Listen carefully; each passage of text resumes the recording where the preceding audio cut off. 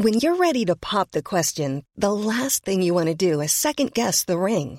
At BlueNile.com, you can design a one-of-a-kind ring with the ease and convenience of shopping online. Choose your diamond and setting. When you find the one, you'll get it delivered right to your door. Go to BlueNile.com and use promo code LISTEN to get $50 off your purchase of $500 or more. That's code LISTEN at BlueNile.com for $50 off your purchase. BlueNile.com, code LISTEN. Since 2013, Bombas has donated over 100 million socks, underwear, and T-shirts to those facing homelessness. If we counted those on air, this ad would last over 1,157 days. But if we counted the time it takes to make a donation possible, it would take just a few clicks. Because every time you make a purchase, Bombas donates an item to someone who needs it. Go to bombas.com/ACAST and use code ACAST for 20% off your first purchase. That's bombas.com/ACAST, code ACAST. Dad. Yes. It's been so long since we did a podcast. I don't know how to feel about this. Well, just feel good. You know what would have been actually way better if we'd just sort of done a loose ends and then rolled straight on into this. That's cool. Yeah, well, one day we'll do it. Yes. But not today. The year is 1980. Sydney's streets are filthy, running rampant with crime and corruption. Puberty blues is onto the cinemas, Icehouse is blaring on the stereo, it's humid and dangerous, and a young man has decided to join the police force to fight crime. That man, of course, is my dad. Loose Units, the podcast, was created to tell the cases that wouldn't fit into my first book, Loose Units. But Loose Units was a series of fantastical tales that I wrote based on the real crimes my dad solved on the force back in the early 80s. So this season, Dad and I are finally going to go back to the year 1980, and each week we'll be going chapter by chapter through Loose Units, the book, and Dad will tell us the story behind my version of events. It'll be thrilling, revelatory, and as always, very, very loose. Welcome to Loose Units Origins. Anyway, welcome to Loose Units, the weekly true crime podcast where I, Paul Verhoeven, sit down with my dad, John Verhoeven, who used to be a cop. I wrote a book about it called Loose Units, and every week we are working through chapter by chapter, and Dad's giving me his insights, and he's giving them to you as well, about the story behind the story that I told about him. And last week, we were talking about you being in the car with a character called Ant-Man, not his actual name. Woodstock is the alias I've given him in the book. And I guess the sort of upshot here is that Woodstock is a frightening bastard who was in police rescue. You didn't think a great deal of him, but when last we left you as a 21-year-old in the backseat of this car, you were driving the car. Oh, shit. Yeah. And you and Woodstock and another man whose name I don't quite recall, Dave, I think I called him. They're all fake names anyway. Were hooning down an alleyway towards a person who'd fled for no discernible reason. Now, this chapter deals pretty prominently with, I would say, police violence, police brutality. Yeah. Would you agree with that assessment? Yeah. Pretty the dark side. Yeah. Of policing that was prevalent back in the 1980s. In fact, Paul, prior to getting into this particular chapter, yeah, where Christine and I live, we live right in amongst the heart of where a lot of these stories took place, which is sort of and back then, of course, King's Cross was a really, really, really tough area. And there was the bikie gangs used to come, and you had all the strip clubs. But what I've noticed lately, and I saw two of what I'm about to describe happen on the weekend, and they were walking tours. I saw two separate people doing tours, and I managed to sort of bend an ear and kind of get a sense of what they were talking about. It was all local history. Then I thought to myself, on the weekend, I would love to do a crime-related walking tour of the Cross. Because look at the stories that are in your books. Shit, that's a really, really good idea. You know what would be nice if I came down to Sydney, right, mate, and we got a group of listeners together, maybe even a big group of listeners, and did a Loose Units tour of. Yeah. We could get a bus and we could go to the old post office, the old police station in North Sydney. Yeah, that could be the meeting point. Yeah, we could start there. We could start out back where you used to park. Yep. We could take them up to the detective. Shit, this is a good idea. Now, we can't take them to private residences, so we couldn't take them to the house from the witch. That would be No, but we could drive into the street though, and just say, look, one of these houses is. Oh my god, that's a great idea.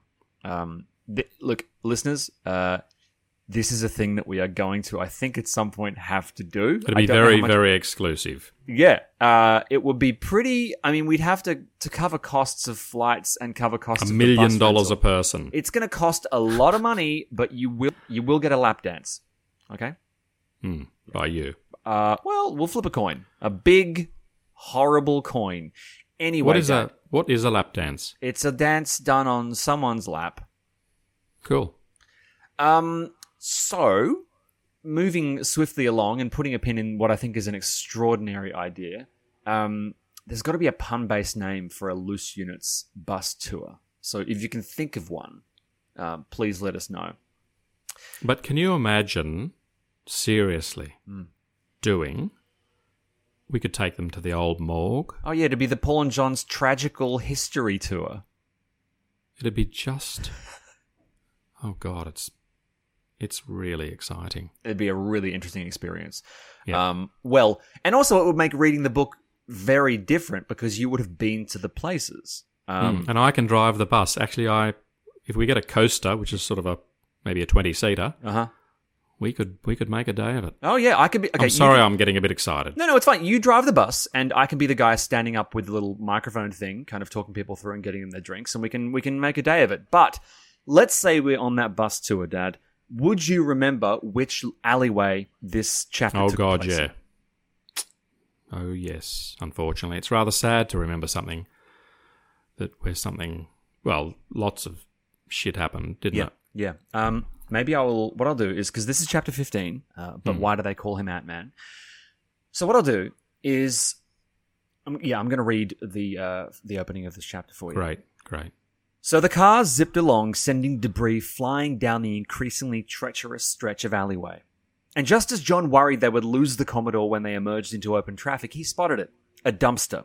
A huge, rusted green dumpster, clearly from one of the restaurants that backed onto the alleyway, had somehow rolled away from the wall where it normally rested and drifted into the middle of the alley. Seeing it, the driver of the Commodore slammed on the brakes, narrowly avoiding a crash. John followed suit and 6-3 skidded to a halt.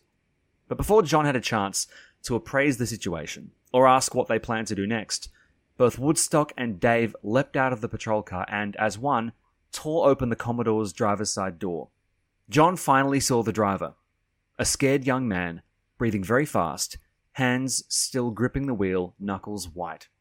The next moment, Woodstock and Dave yanked him out of his seat and pinned him against the vehicle.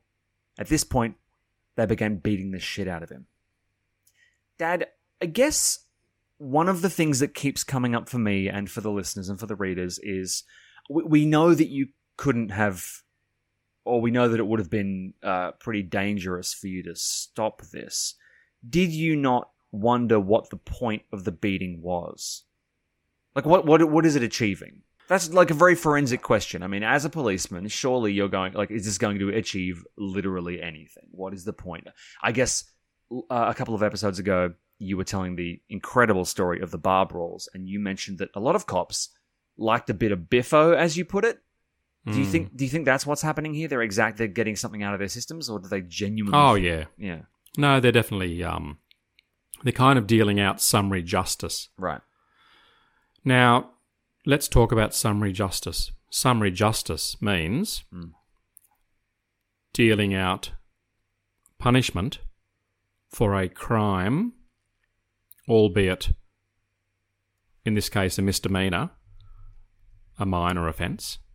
Well, I mean, is it an offence? I mean, well, he was actually intoxicated, but they didn't. Surely they didn't know that. No.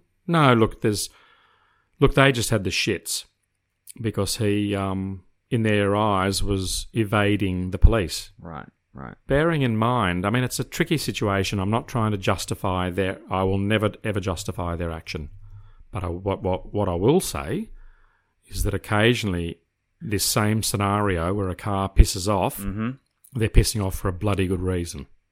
They may have just committed an indictable offence, which is a really serious offence. So you never really know. I guess... oh, Jesus, can you hear that? Was that a bird? If that was a bird, it was a fucking huge one. No, I think there's a fire in the building. Is there a fire? No, it's a drill. Yeah, it's a drill. Nah, Dad, it's a drill. It's fine. Well, don't stop recording until you smell smoke. Yep. And even then, I should probably keep the mic going because I think it'll be good content. All right, so please continue. So... these two guys, they were just basically thuggish bullies in a uniform. Yes. Now, of course, every single job in the world, teaching, clergy, medical profession, bankers, lawyers, every profession on earth attracts a cross-section of the community, which is kind of what the organisation wants. Well, yeah, it's. I mean, technically, what you're looking for is a diverse spread of people. Exactly. And then once you get into a certain organisation, i.e., the police force, so when you go to the academy, they teach you fundamentals, and a lot of it's story based because these are really experienced police officers, your instructors, but they tell you things from their perspective, through the lens of their experiences. So if you're getting a specific type of person, you're going to be taught a specific type of Correct. thing. Okay. Look, I have always felt, Paul, and there are still stories close to my heart that I probably will take to the grave. Okay. Now, we've had some great live shows, and we always had some special stuff, and I guess if we do this bus thing, there'll be some more stuff that will be dragged out. Yes. Okay? But these last stories are clinging to my heart like viruses with sticky claws. They don't want to let go. And mate, I've still got stories in the vault mainly about police violence. I witnessed a lot of really bad shit. But your story that we're talking about today... was the first time that I witnessed two police officers that I was working with beat the fuck out of a guy. And when I say beat him up, they basically bashed him, punched him in the head, in the gut. They throttled him. They knocked him to the ground. Now, listeners at this point, I could have, I guess... What would I have done now? I could have gone to a senior police officer back at the police station, and within probably hours, I could not have worked at that station for lots of reasons. No one had worked with me. Right. Because in policing, you, by the very nature of the job, witness some really bad shit. But imagine we're in 2021. This year, this story I'm relaying happened 40 years ago. And as I sit here, sort of staring blankly at a wall in front of me, the wall's vanishing, literally. And I can see that alleyway. And I can see my colleagues laying into this guy, who clearly was relatively innocent. Yeah. But they didn't give a fuck, because it was like they were coiled springs. This pent up, this look, it's an animal thing that comes out. I never in my police career, not once did I ever hit anyone, punch anyone. I was involved in that incredible arrest of the escapee, which is in another chapter of your book in the future. But even in that, when we get to that chapter and you go through that forensically, you will realise that I didn't punch the person. Right. Conversely, listeners, I was never attacked or punched or assaulted. But you were taught martial arts of a sort, weren't you? I was, but I always believed, and I'm not naive, folks. I mean, I've been to some really heavy scenes. You know, we don't have riot squads. We don't have the tactical response group. We don't have these groups for shits and giggles. We do need them occasionally. Different horses for different courses. And, you know, I just found what I saw morally repugnant, but I was between a rock and a hard place. And yes, I mean, am I making excuses for my inaction? Yes. Did I want to remain in the New South Wales Police Force? Yes, most definitely. Did I want to terminate my career in a microsecond by going back to the station and saying blah, blah, blah, bearing in mind, listeners, that the senior police were complicit. Believe you me. What do you mean? Do you honestly... They may have paid me lip service, but the second I made the complaint and walked out, I was a marked man. Okay. You'd be finished. Is there an argument to be made for you can change the system from the inside if you work on slow reforms and trying to contribute better kinds of policing, as opposed to if you air one thing that everyone knows anyway? And then it's really tricky doing that kind of math of, you know, what could you have done if you told them to stop?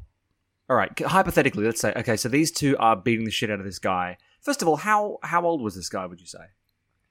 He would have been about 20. That's pretty upsetting. Do you think if you'd said something to them in the moment, they would have stopped? They wouldn't have even heard me, and they wouldn't hear me, and they wouldn't want to hear me.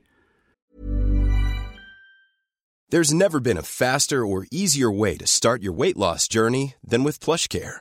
PlushCare accepts most insurance plans and gives you online access to board-certified physicians who can prescribe FDA-approved weight loss medications like Wegovy and Zepbound for those who qualify. Take charge of your health and speak with a board-certified physician about a weight loss plan that's right for you. Get started today at plushcare.com/weight-loss. That's plushcare.com/weight-loss. plushcare.com/weight-loss. Hey, it's Paige DeSorbo from Giggly Squad. High quality fashion without the price tag. Say hello to Quince. I'm snagging high-end essentials like cozy cashmere sweaters, sleek leather jackets, fine jewelry, and so much more. With Quince being 50 to 80% less than similar brands. And they partner with factories that prioritize safe, ethical, and responsible manufacturing. I love that. Luxury quality within reach. Go to quince.com/style to get free shipping and 365-day returns on your next order. Quince.com/style. Flexibility is great. That's why there's yoga. Flexibility for your insurance coverage is great too. That's why there's United Healthcare Insurance Plans. Underwritten by Golden Rule Insurance Company, United Healthcare Insurance Plans offer flexible, budget-friendly coverage for medical, vision, dental, and more. One of these plans may be right for you if you're, say, between jobs, coming off your parents' plan, turning a side hustle into a full hustle, or even missed open enrollment. Want more flexibility? Find out more about United Healthcare Insurance Plans at uh1.com. And that is just not... I mean, look, I'm looking back on this with hindsight. Yeah. I'm thinking about the guy, you know, the famous My Lai massacre in the Vietnam War, where the helicopter pilot saw what was happening. His own troops were firing on the village, and he landed his helicopter between his troops and the village. I haven't heard this story. It's the My Lai massacre. It's one of the most incredible stories from the Vietnam War that we know about, because there are lots of stories we don't know about. Yeah. And he put his own life at risk to save a village. Did it work? Yeah. It's called the My Lai massacre. Now, Paul, I could have run over and stood between that guy and these two thugs, and a couple of things would have happened. But mind you, again, mate, I'm sitting in my kitchen talking about this 40 years later. Yeah. That's what courts do. They pull apart and they go, well, you know, you could have done this and you could have done that. And, you know, I was there at the time. I believe, Paul, and I think you touched on it just a few minutes ago, that in terms of changing an organisation, what I wanted to do that day was say to myself, this is exactly the type of police officer I do not want to be. This is the type of policing that can only end in misery. Once I get a bit of rank and I'm the senior man, I can then carry out policing the way I think it should be carried out, and by example, I can then begin to engender it was a very transitional time in the New South Wales Police Force. But, look, I'm not justifying what happened that night, but I also am going to say I have witnessed quite a few occasions where the same scenario, you'd pull the car over, and the guy or people would get out and pull a gun on you, pull a knife on you, beat the shit out of police, leave them bashed and crumpled on the side of the road, run them over, and fuck off. So the thing is that you're going into the unknown every time you do a vehicle stop. Now, in America, so many police are killed doing vehicle stops because you really don't know. So the first thing you think is, why is the person trying to get away? I mean, America is a very, very fraught example, given that, people of color are disproportionately. Black kids are shot in the back for true. Like they have a real I agree, problem, but there are obviously a lot of amazingly fantastic, lovely, hardworking, honest, great cops, of course, all over the world. Absolutely, and police of colour, and that's one of the things they try and do. Like in Sydney, you get to see so many different nationalities. I think in Sydney, I'm quite sure I've seen a police officer wearing a turban, which is great. Seen quite a few Asian background police, which I think's mind blowing, and Indigenous police. And look, there are so many wonderful things that we can do, but we're looking back.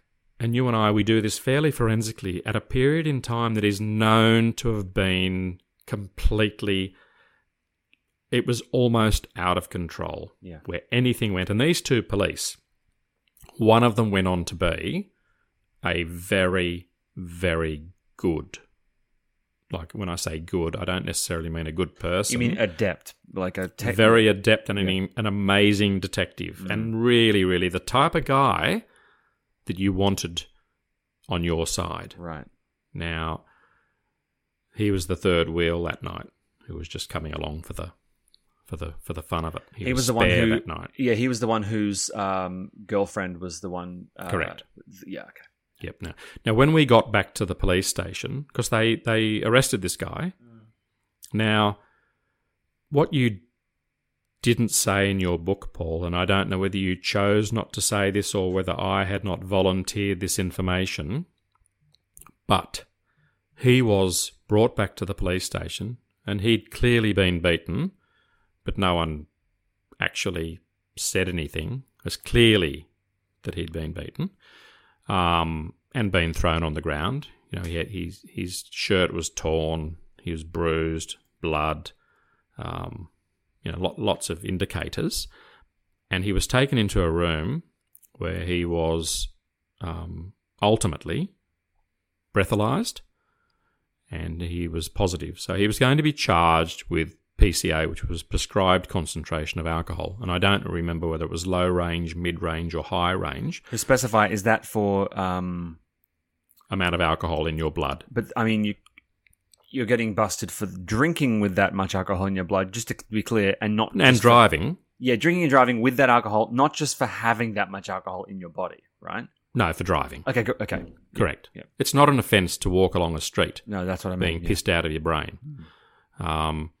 But Paul, one of the classic things that used to happen all the time, in fact, it happened so often, the magistrates would have been getting the shit so badly back in the 80s. But if a defendant, a person you charged, for example, he was going to be charged with drink driving, or PCA as it was known back then, he was also charged, and this is not in the book, Paul, but he was also charged that night with assault police and resist arrest. Neither of which happened, right? Definitely there was no assault. and the resist may have been construed in him trying to not or get away, which is neither here nor there. So, but they were a standard. That was sort of it was the trifecta back in the 80s. It was the charge you were being charged with, for example, break, enter and steal. And if you gave any lip or the police just didn't like your haircut, quite often people were charged with resist arrest and assault police. Isn't there really no way for them to contest that, is there? No, it's a lose-lose. Because as you say in the book, Paul, there were no body cams. There certainly weren't people with mobile phones. Mm-hmm. Mind you, I have a slightly contrarian perspective on mobile phones. What do you mean? I think that with everyone having mobile phones, I mean, policing is a very, very tough job. And I believe, and I'm maybe going out on a limb here, listeners,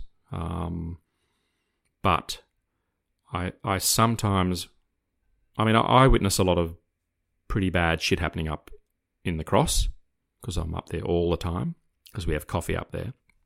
And when we travel by train, we get out at King's Cross railway station. And as soon as you walk out of that station, up onto the street in King's Cross, you are right in the thick of it. So you've got all the action, all the different types of people, sort of, and they're police. Like when Christine and I came out of the railway station at midday yesterday, the first thing we saw were police patting down a couple of guys. You know, they were spread-eagled up against the entrance to the station. That was the first thing we saw. So it's pretty full on up here. And can you imagine, Paul, what it's like to be a police officer carrying out that type of duty, which is very demeaning for the person they're doing it to? There's no privacy. Conversely, the police are doing, you don't know whether it's a tip-off, whether they've seen something, we don't know the backstory. But can you imagine the police, you look across the road and there are people standing there filming the entire thing. I believe, listeners, controversially perhaps, that sometimes that the police will perhaps not be able to carry out their duties perhaps properly. What could you not do? This is just me playing devil's advocate. What could you not do with cameras on you that you know what I mean? No, but if you're involved in a really serious life and death fight, where the offender pulls a knife, there are always going to be people that say things like, why didn't you use capsicum spray? Okay, so you use the capsicum spray, that does diddly squat because the guy's on some incredible drug that's just blown these brains apart. And then people say, well, you pull... I mean, I heard it a few weeks ago when someone was shot and one of the relatives, and you can understand the relatives being completely sort of overcome with just sadness and you know, all those human emotions. But this particular person said, well, why didn't the police shoot him in the knee? No, you don't do that. Can you imagine trying to shoot someone that's coming towards you in the knee? Well, that's insane, because you are taught to go for body mass. My point being, can you imagine being in a terrible, stressful situation? You've got this person that's, you know, wielding a knife, and, you know, the police don't have to back off. That's one of the things. If the person's committing a really serious offence, they do not have to just... They're not in a position to just go, well, you know what, we'll just walk away from this because it'll all probably calm down. They're faced with incredibly intense, rapid-fire, high adrenaline things that are unfolding, and then all of a sudden you see 10 people standing pretty close, all filming you. I mean, I think that would make things even more difficult. That's my opinion. What's the difference between that and, say, 10 people like watching you? I mean, if you've got eyewitnesses, like what's the actual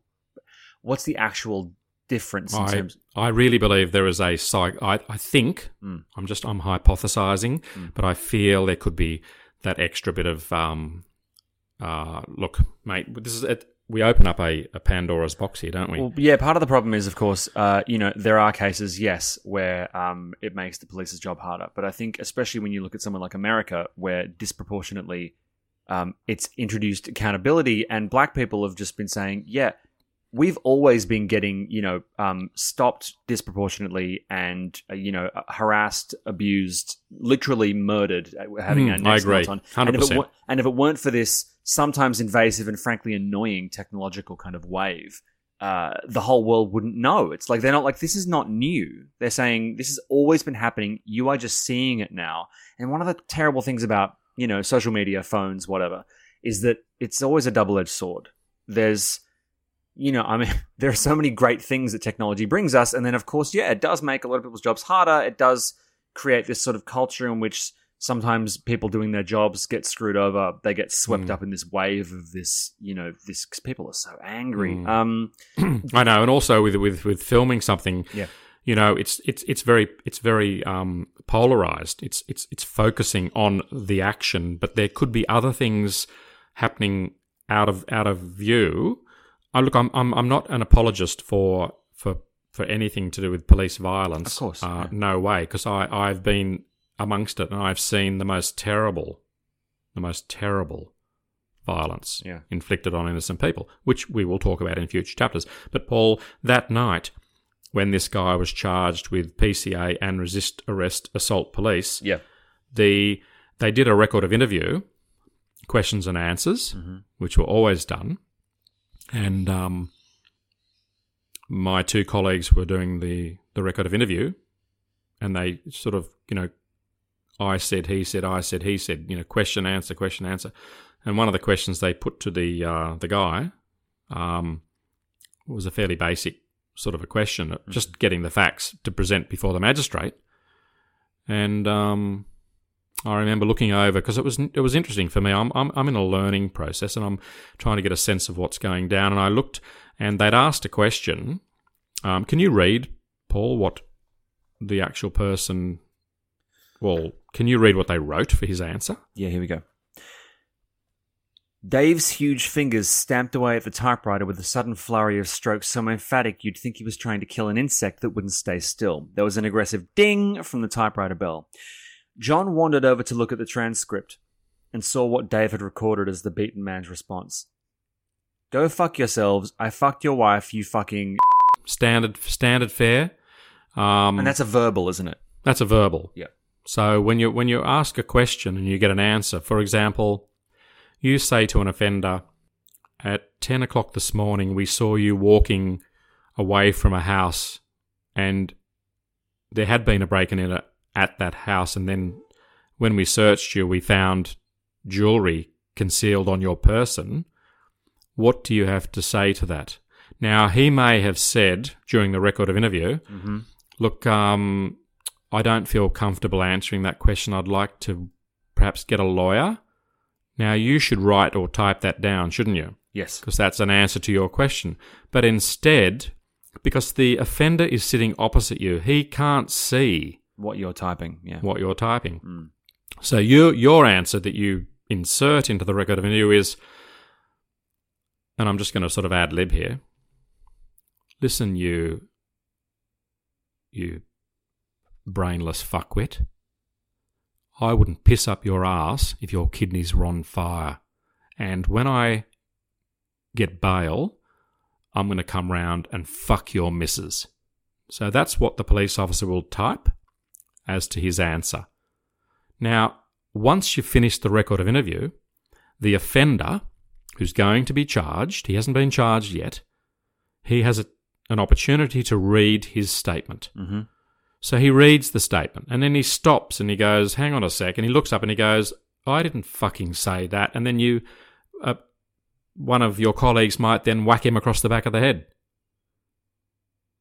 And then they'll say, keep reading. Now, once he's read the entire thing, that they say to him, well, there are 4 things or 3 or 4 things they'd say at the end of the statement. Sure. Was any threat, promise or inducement held out to you in making this statement? And right. You had to write no. Can you imagine if you wrote yes? Could they just not write? Could they write no for you? It's got to be in his own handwriting. his or her handwriting. Right. They actually write, and they sign it. So you ask them all these questions.